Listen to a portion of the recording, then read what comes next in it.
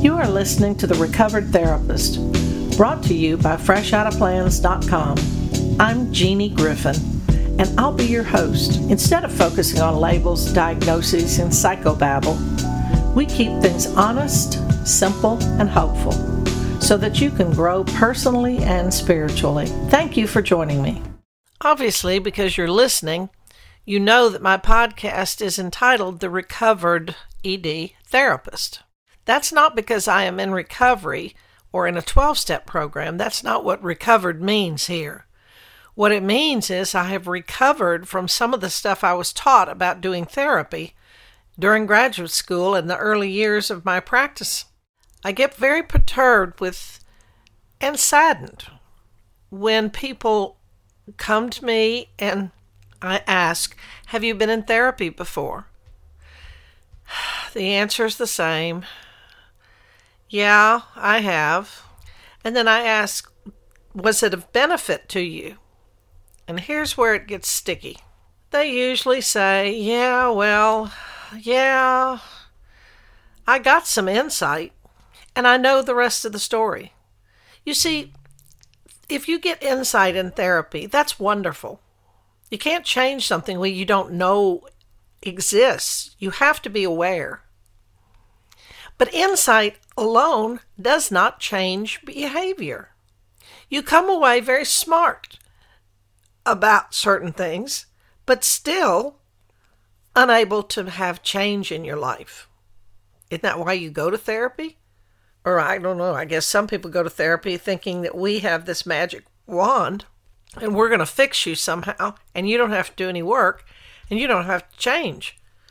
If that's the case, save your money. And then some people will say, yes, I feel so good while I'm in the therapist's office and I promise I'm going to do things differently, but I don't. Well, you can be inspired. You can even have insight and inspiration. But that does not change behavior. What does then? Well, the willingness for you to do something differently, to make changes. Now, none of us like to do any kind of change. Not even, change the day of the week. We normally eat a hamburger. I don't know what the human being has against change, but we just don't do it. We're driven by instinct, yes, because we're animals, so we do things over and over and over the same way. But we allegedly have this faculty that helps us think and change our perspective, and thereby perhaps change our behavior. I also want to say while you're listening is feelings aren't facts, okay? Feelings are supposed to come, give us some information, and go away. Now, if they continue to come up over and over and over, then we've got to do something to stop that if they are harming you in any way or are negative. So, insight, inspiration, do not change behavior. Basically, the pain of the past has got to finally become less than the fear of the future. You have to be willing to jump off the cliff and say, all right, I am just not willing to go back and live in that repeated pattern over and over. I want a change. I need a change. My life depends on me changing. My relationships depend on me changing. My mental health depends on me changing. That's where you got to start. You got to be willing to do things differently, to follow somebody's recommendation.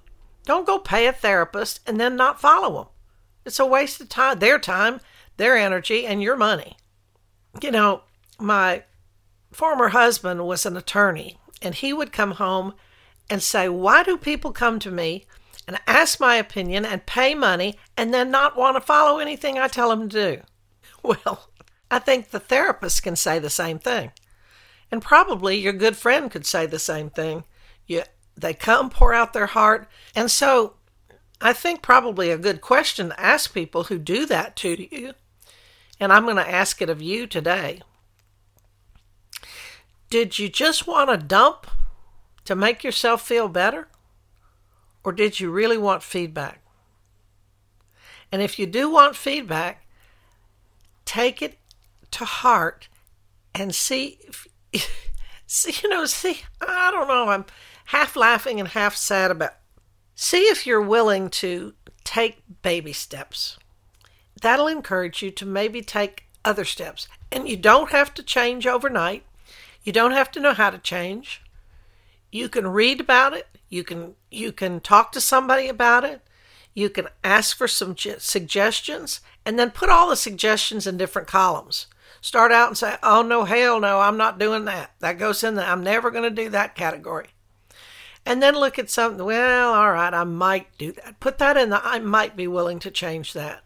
And then another category, okay, that's something I can do right here and right now. And then there's this special category. That is something I will try to change, not because I want to, but because I love you enough to try to meet you halfway. It'll be my gift, G-I-F-T, to you. So next time you're wanting somebody else to change, ask yourself, what am I willing to change? Do I just want to go around and get inspired and have some insight and then sit back and go back into my old behaviors? Well, there's this fabulous bumper sticker psychology that says, if you want to keep getting what you're getting, keep doing what you're doing. Thank you for listening to The Recovered Therapist, where we keep topics honest, simple, and hopeful. I love you. There's not a damn thing you can do about it. Until next time.